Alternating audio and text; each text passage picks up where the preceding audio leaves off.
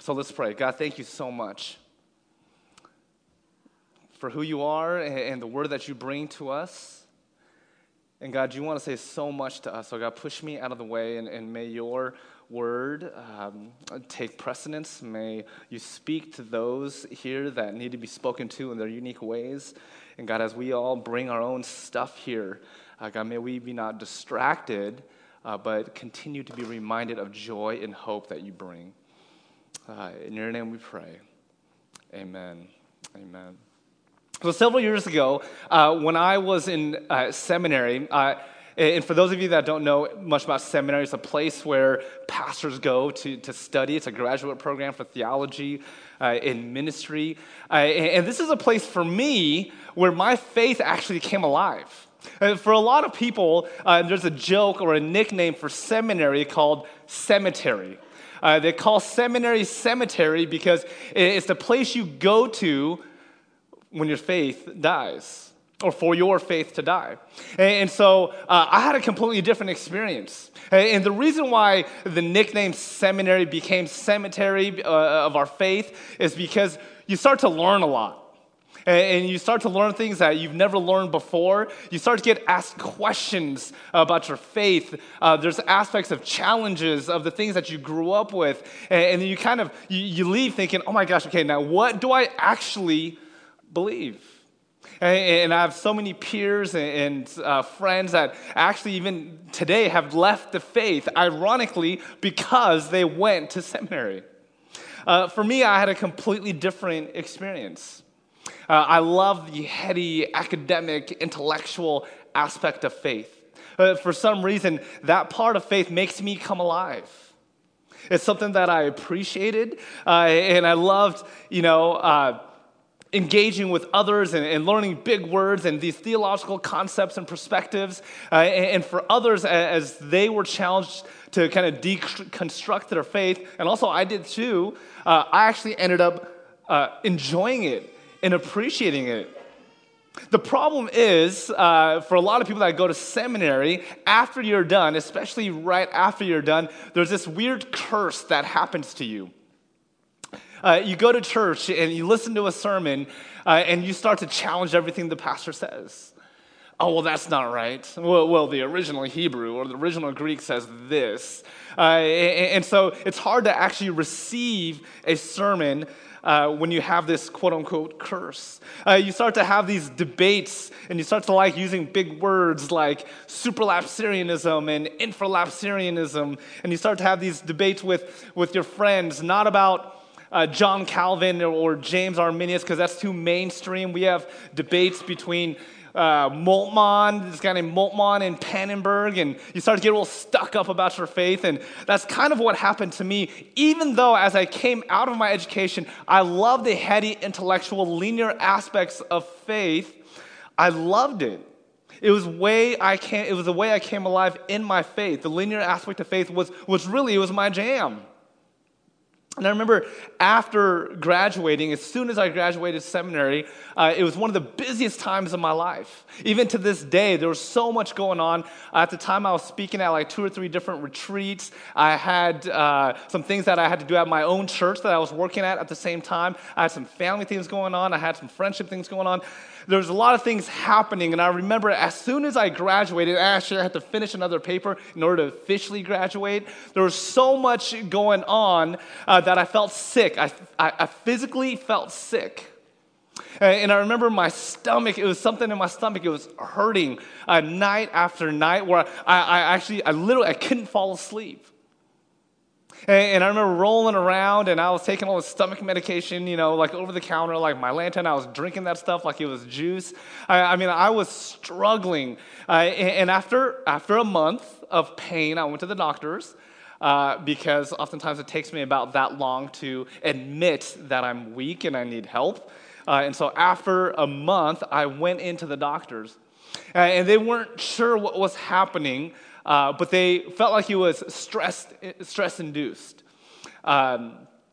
And so I had to go back to the doctors a few more times. They ran tests on me. They shoved things down my throat. And they finally concluded that I had ulcers in my stomach.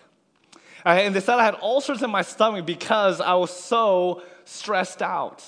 And so they gave me some medication, and I took it, and it didn't work. Still, night after night, I couldn't fall asleep because my stomach was hurting so bad. I couldn't focus on my job. I had a hard time speaking at these engagements. Like, I had a hard time with life. I was in so much pain pretty much the entire day and entire night. And I was in so much pain that I ended up going to the best place when you're sick, which is home. So I went to mom and dad's house. And keep in mind, at the time, I was living in Los Angeles. And so I was like, you know what, I don't feel great. It's been like this for months and weeks. And so I'm going to fly up, mom and dad. And so they got their, my old room ready. And I was sitting there. And I remember the second night, I was so tired. I was so sick and tired of being sick and tired that I got up out of bed in the middle of the night. And I got down on my knees and I said, God, will you heal me?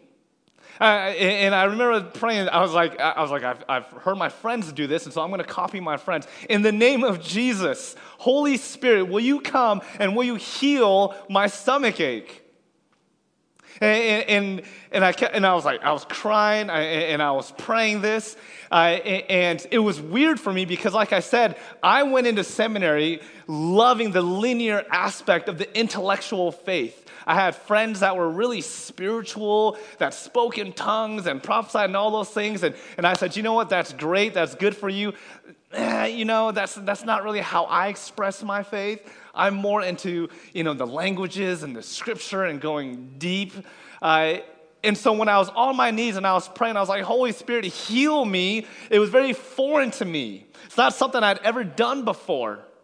And still in that pain, I went back to sleep and I was able to fall asleep.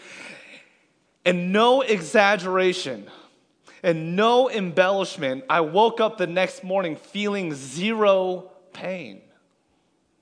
And I'm always hesitant about telling this story because, again, maybe it's my own insecurities because I gravitate towards the intellectual, towards the heady, towards the linear aspect of faith. And so I don't really resonate with that. And so when I share this story, I become very hesitant because I know there's people like, oh, man, yeah, right. I'm skeptical oftentimes when I hear stories like this. I have friends that aren't Christians. I have friends that aren't really understanding what this means. And I tell them this story. I was like, I don't know what it is. But I woke up that morning after weeks and months of pain in my stomach. I woke up completely healed. And there was something in that moment that changed in my understanding of faith. I truly believe I was healed by the Holy Spirit. And as you sit in this room, whether you have a physical pain, an emotional pain, spiritual pain, or any type of weakness, just know that hope breaks through. And this Advent is a reminder that hope breaks through in our weakness through the Holy Spirit. And the question I want to start off with, where are you feeling weak? Where are you feeling tired? Or maybe overwhelmed? Or stressed? Or actually sick? Just know that there's hope. That the Holy Spirit is working in and through you as we speak.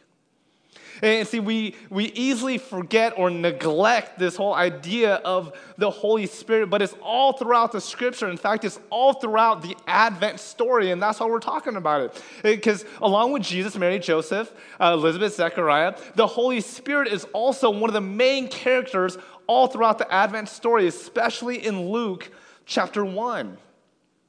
And let me just read you a few texts. It says, Luke chapter 1, verse 15, it says, "For he will be great in the sight of the Lord. He is never to take wine or fermented drink," he's talking about John, "and he will be filled with the Holy Spirit even before he is born. He will bring back many of the people of Israel to the Lord, their God." Verse 41 says, when Elizabeth heard Mary's greeting, the baby leaped in her womb, and Elizabeth was filled with what? Was filled with the Holy Spirit. In verse 67, his father, John the Baptist's father, Zechariah, was filled with the Holy Spirit and prophesied. But here's part of the text this morning that I want us to focus on and be amazed by. And we talked a little bit about this last week, where the angel said to Mary, "You will be pregnant with the Messiah." And again, Mary understood her biology and science, and she said, "Me pregnant? How can I be pregnant when I'm still a virgin?" She says, I feel like I know what she's thinking. She's thinking to the angel Gabriel, I know how this works, and I'm a virgin, so I can't be pregnant. And so throughout the Luke chapter 1, not only herself, but even her family member, her sisters, Elizabeth and Zechariah, they all had doubt in how Elizabeth and Mary was going to get pregnant. Mary was saying, "I am a virgin. How am I supposed to get pregnant? How is this going to happen?" She was weak in her faith and strong in her doubts. And in Luke chapter 1, verse 35, the angel answered this. The response was, "Okay, Mary, you want to know how you're going to be pregnant even though you're a virgin?" The answer is this: the Holy Spirit, here we go again, the Holy Spirit will come on you, and the power of the Most High will overshadow you. I love that. The power of the Most High will overshadow you. So the Holy One to be born will be called the Son of God. In your weakness, the Holy Spirit will do work, is what the angel is saying to Mary. The Holy Spirit will give you strength to give birth, to raise, to love, to care for, the Savior of the world. That's big news. That's a big promise. Mary says, how am I supposed to do this? How am I, A, supposed to get pregnant? B, how am I supposed to raise the Savior, the Messiah of the world? And the answer is this. The answer is the Holy Spirit will come on you and will overwhelm you, will overcome you. Whatever your weaknesses are, whatever you feel like you can't do, whatever miracles you think you need, it says the Holy Spirit will be in and through you. I love that. I mean, you have to imagine Mary, who's a virgin, who wasn't even married yet, technically, to Joseph, who was probably the age around 13 or 14. Can you imagine as a 13-year-old, which was common to be married around this time during this, in the first century? Can you imagine as a 13-year-old, an angel appears and says, you will be pregnant, even though you're unmarried, even though you're a virgin, to the Savior of the world. And Mary says, how? What? When? Where? Who? How's this going to happen? The answer was simple. The Holy Spirit. And the good news about this Advent story, and the story of the Holy Spirit, is that the same Holy Spirit who gave birth to Jesus Christ, the Savior and the hope of our world, is the same Holy Spirit that dwells in us today, right now. That's a powerful thing to think about. The same Spirit that engulfed, that overshadowed, that gave strength to the weakness of Mary, that impregnated her with the Savior of the world, that gave her strength to raise a son who would be the Messiah, the King of our lives, is the very same Spirit that indwells in us today. And so, do you need healing? Do you need a miracle in your life? Are you feeling overwhelmed? Are you confused? Are you depressed? Are you facing anxiety? Here's the hope this Advent season. The same Spirit that gave strength to Mary is the same Spirit that gives strength to you today, right now. Right now. This is incredible news. And so let me just say this. Oftentimes there's sermons that I give that sometimes don't really resonate with, but I feel like I need to teach the scriptures. There's some sermons that I give that I feel like is so visceral that it just hits me hard. And during this last week or so when I was preparing this sermon, this ended up being one of those sermons where I looked at the text and I looked at the content, and it wasn't just about me preaching to you. It was about me learning and growing and being spoken to by the Spirit. And the news, this understanding that the same Spirit that works miracles in the lives of people in the Old Testament, the New Testament, is the same Spirit that engulfs us today, was a powerful message to me. It was personal. Yesterday I had all day it was a CrossFit competition, and for hours we were exercising, we were working out, and as I was driving back, I was just, as you can imagine, my body was just tired. I was just fatigued from the day.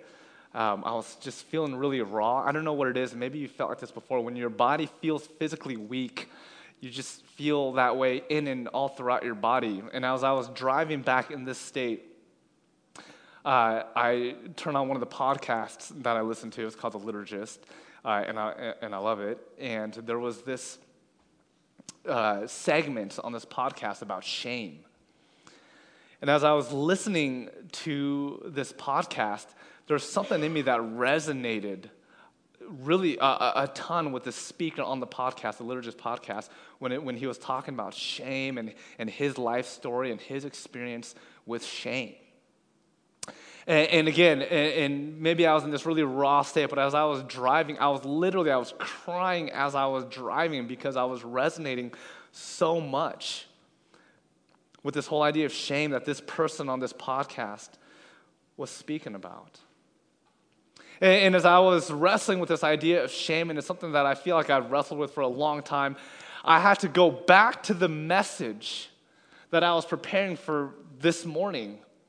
And that in my state of shame and being reminded of it, even resonating with it, I had to pray in the name of Jesus. As I was crying in the car driving home, in the name of Jesus, Spirit, will you come in? Will you remind me? Will you overshadow me in my feeling of shame that this is not the truth?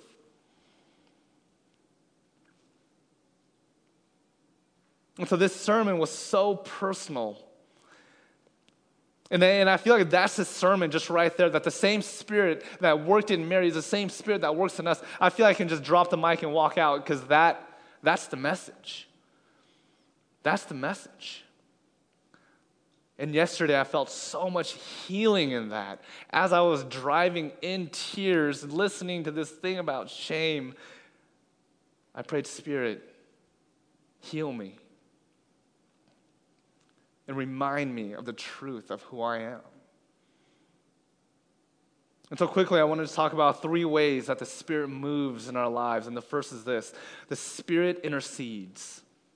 The Spirit intercedes. In Romans chapter 8:26, it says, in the same way, the Spirit helps us in our weakness.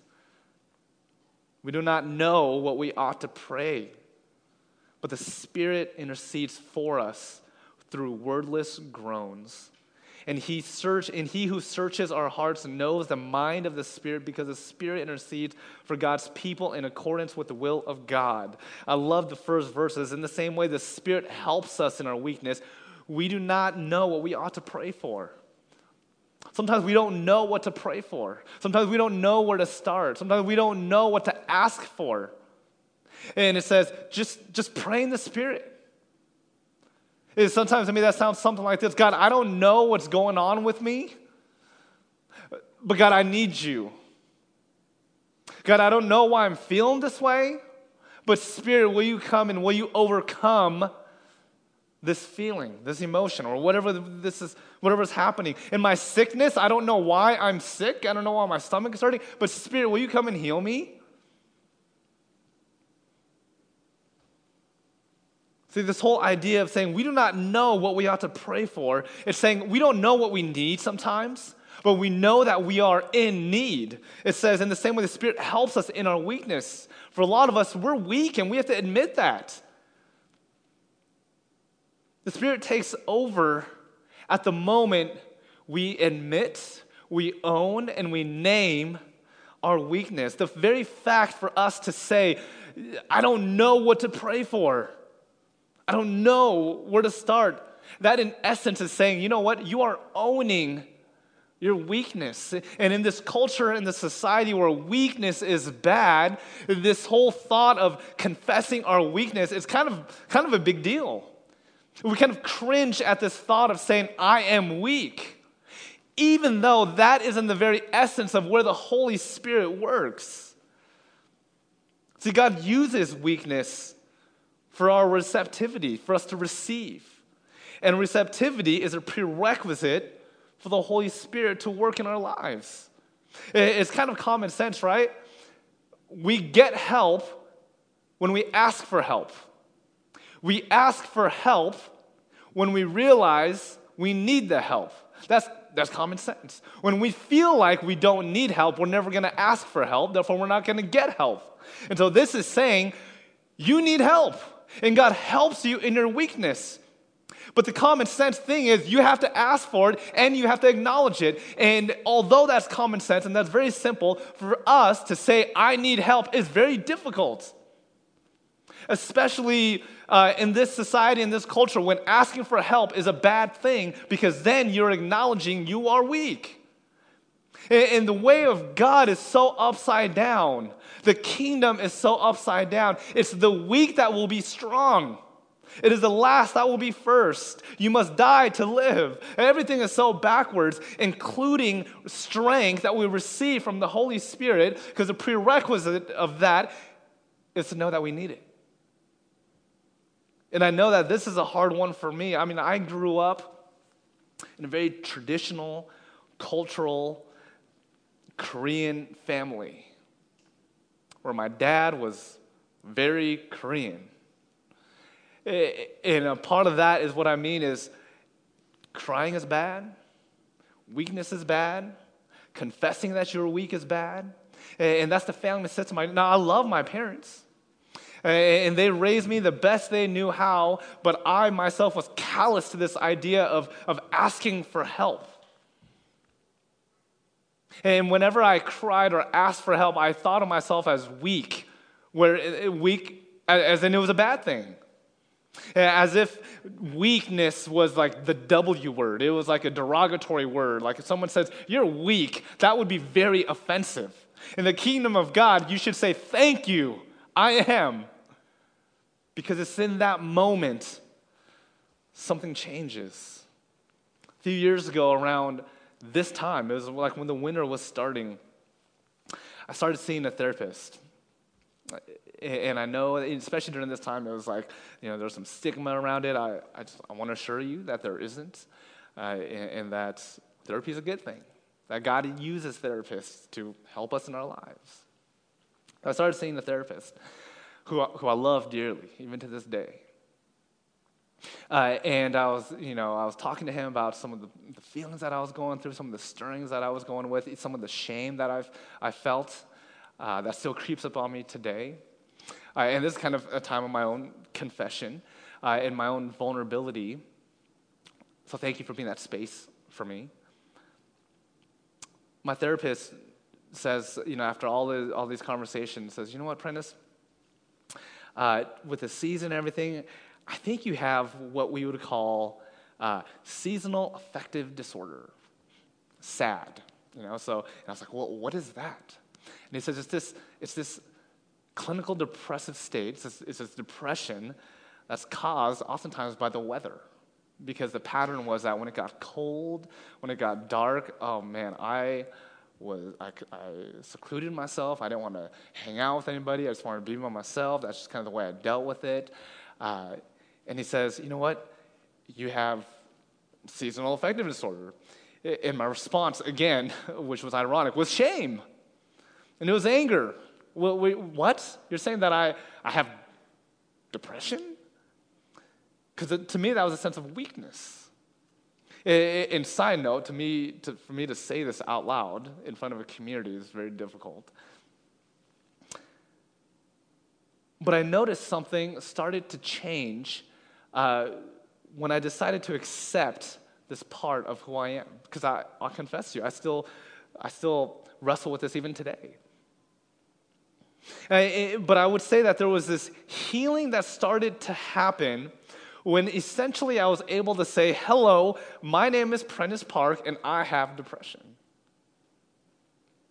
Something in there started to change. Healing started happening. Because in my confession of weakness, I had to look to my higher power, to God. And I prayed, Spirit, overwhelm me. Overcome me in my depressive state? Will you intercede? The first point, the Spirit intercedes in our weakness. I'm feeling weak. I confess. Spirit, will you come? And will you just take over? I mean, that is part of the spiritual life. This is what faith looks like. It's when we end and the Spirit begins. God, intercede. Send your Holy Spirit to bring healing, to speak truth, to bring life, to bring joy into my life. Because God uses weakness for our receptivity.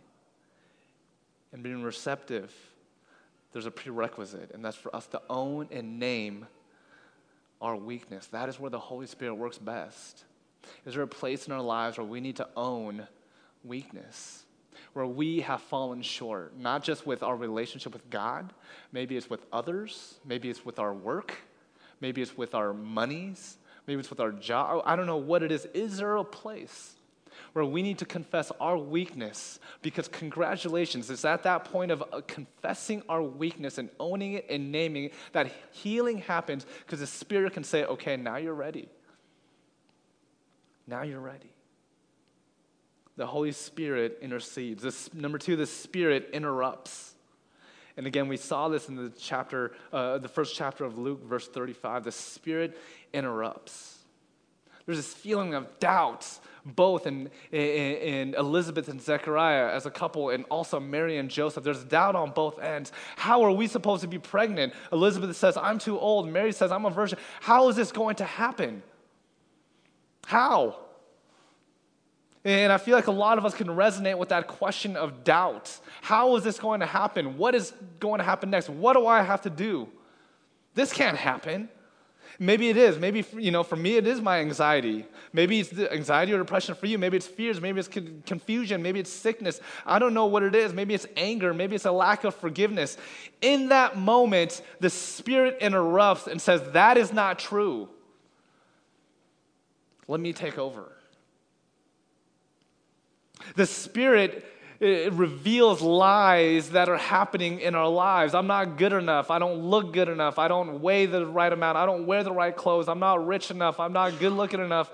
I'm not whatever you fill in the blank. Everybody has a fill in the blank. I'm not fill in the blank. And the Spirit intercedes and interrupts and says, stop that.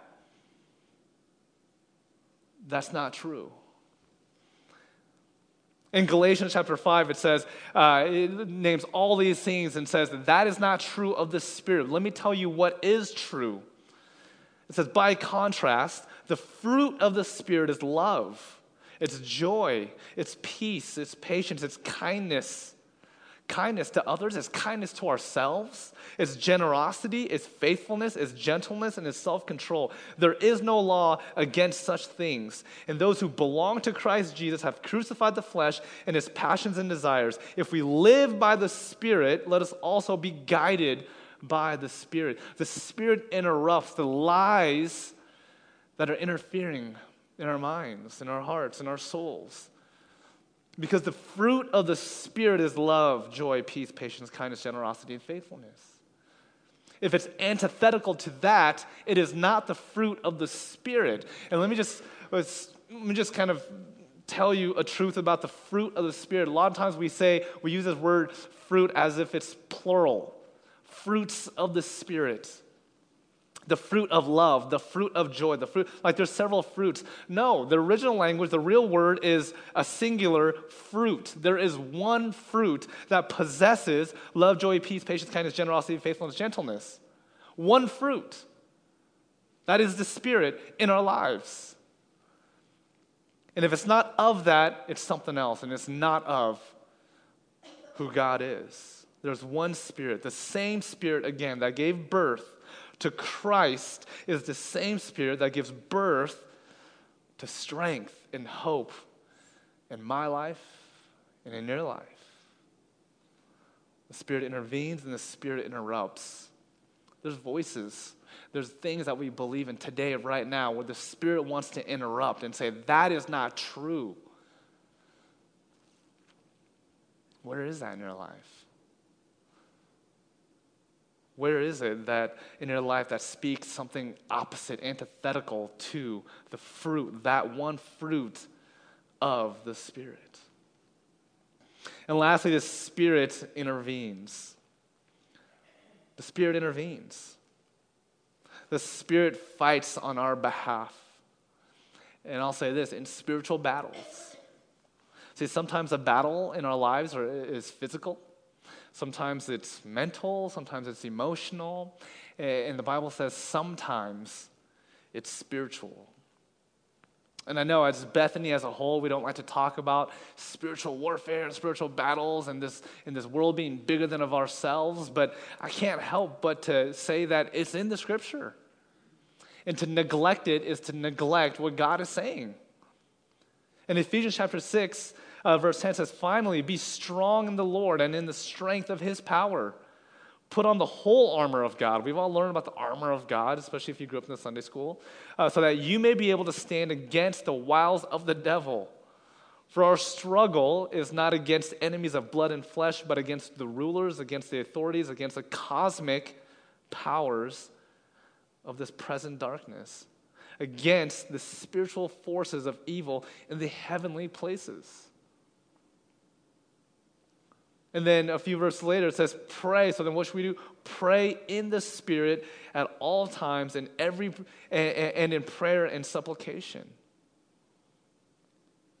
Sometimes the battles in our lives is within ourselves. It's physical, it's mental, it's emotional, and sometimes it's spiritual, and it's a realm bigger than of ourselves, that where we need the Spirit to help, to guide, to strengthen our lives. It says the Holy Spirit will come upon you, Mary. The Holy Spirit will come upon you and me when we need, where we need. And it's not just you. Have hope in this. It's not just you, but maybe it's a family member. Maybe it's a friend. Maybe it's a spouse. Maybe it's your worst enemy. Maybe it's the people that you watch on the news. Maybe it's white supremacists. Maybe it's the government. Maybe it's the system. Maybe it's whoever it is. Maybe it's someone you're angry with. Maybe it's this person or that person. You have to believe that in this spiritual realm of battle, in this spiritual realm of spiritual warfare, or of people being angry, or of people being hurt, or maybe it's you, maybe it's somebody else, the Spirit can heal and to bring peace and to bring joy, the fruit of the Spirit. It's not just for you, but it's for others. And I encourage us to pray for that for others. Spirit, will you intervene? Spirit, will you interrupt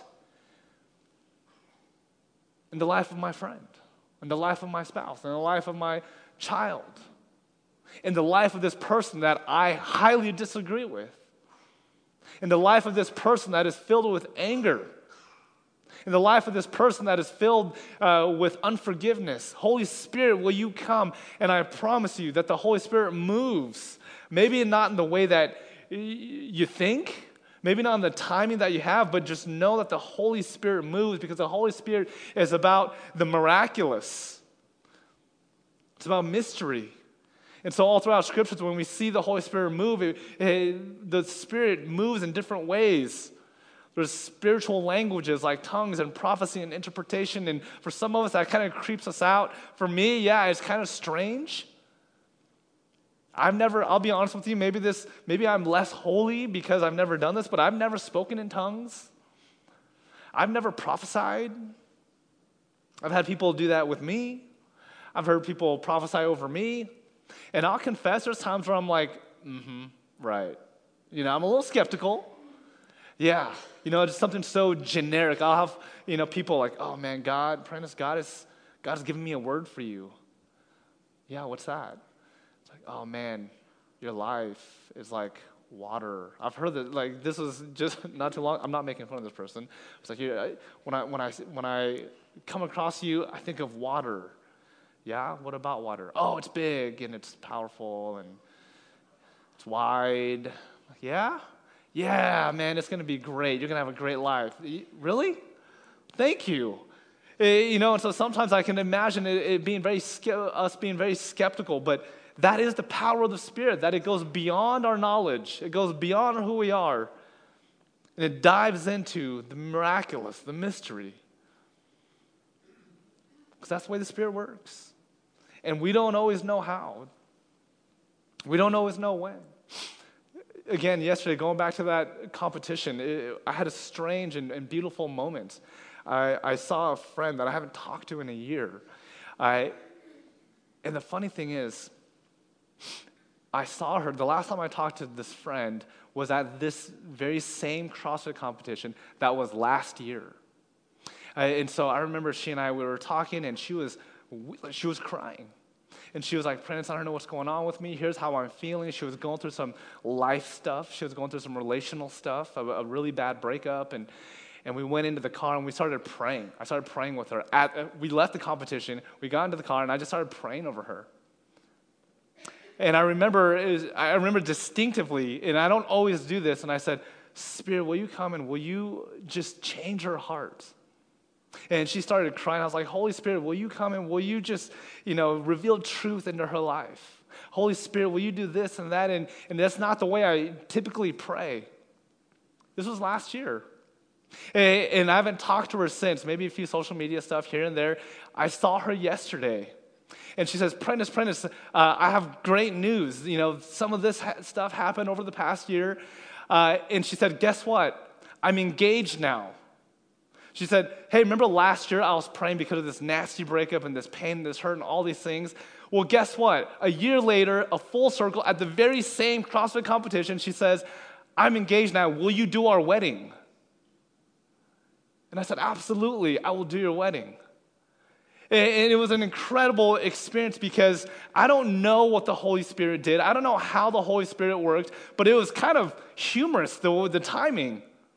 The same competition, a year later, we went from death to life. We went from ugliness and hurt and pain to beauty. And in my role, I was praying over her with tears. And a year later, as the Holy Spirit was working and moving and healing, exactly a year later, she says, will you do our wedding? From praying into tears to joy and laughter. The Holy Spirit is working in your life. I don't know how. I can't pretend that I do, but the Holy Spirit is working in your life, working in my life, working in this congregation, and then in this church. I love John chapter 14. It says, I have said these things to you while I'm still with you, but the advocate, or the help of the paraclete, the Holy Spirit, whom the Father will send in my name, will teach you everything and remind you of all that I've said to you. Peace I leave with you. My peace I give to you. I do not give to you as the world gives. Do not let your hearts be troubled, and do not let them be afraid. There's places in our lives where we need the Spirit to heal, to comfort, to bring peace, especially in our weakness. And I'm going to give us an opportunity to respond to that. I'm going to invite the worship team back up. But as they come up, a couple months ago, I went to hear this poet, Yersa Daly Ward, at the African American Museum down in Rainier Valley. And she's a secular author, poet, and so I do think this is a great book of poetry. but I would not read it to your children at night. And there's this one poem, it says this, it says, just because you do it doesn't mean you always will. Just because you do it doesn't mean you always will. Whether you're dancing dust or breathing light, you're never exactly the same twice. Whether you're dancing dust, isn't that beautiful? Whether you're dancing dust or breathing light, you're never exactly the same twice. The Spirit is moving. I don't know how, but we are constantly being touched and being overwhelmed. Even though we don't feel it, even though we don't embrace it always, the Spirit is moving. It's healing, changing, comforting, strengthening, and bringing us peace in our weakness. And this is, I guess you'd call it coincidence or divine. As we light our Advent candle, the second week in the liturgical calendar where the whole world shares in the Advent, the second candle represents peace. Peace. Peace I give to you through the Holy Spirit. And so this morning in our response is a prayer. And it says this, it says, Holy Spirit, I need you to meet me in my, and I don't know what that is for you. Maybe it's a pain or a despair. Remember last week we talked about groaning, that the Spirit meets us in our groaning. And what is the definition of groaning? It's an inarticulate response to pain and despair. Holy Spirit, I need you to meet me in my darkness, in my depression, in my anxiety, in my anger, in my pain, in my bitterness. As we are reminded this Advent that the same Holy Spirit that gave birth to our Savior, the hope, the Messiah, the King of the world, is the same Spirit that engulfs us, overwhelms us in our time of need, in our time of weakness. So we're going to sing a song. You're invited just to sit and listen. You're invited just to look at these candles as the second candle represents peace. Where do you need peace in your life? And to believe that the Spirit moves right there. There's nothing magical about writing it down, but there's something unique about it. I encourage you to write it down as we think about these things. Let me pray. God, thank you so much for who you are. And as we talk about who you are, the Holy Spirit, triune God, will you meet us right where we need to be met? Will you interrupt the lies that we believe about ourselves, about others, about you? Will you intervene in the moments that we don't know what to pray, we don't know where to start? We just know that we are in need, we are weak, and we need your strength. God, for many of us, maybe it's something much bigger. Maybe it's a spiritual attack. Maybe it's the lies that we believe is from Satan, and we need you to push that out of our lives and to be reminded of truth. Thank you. In your name we pray. Amen.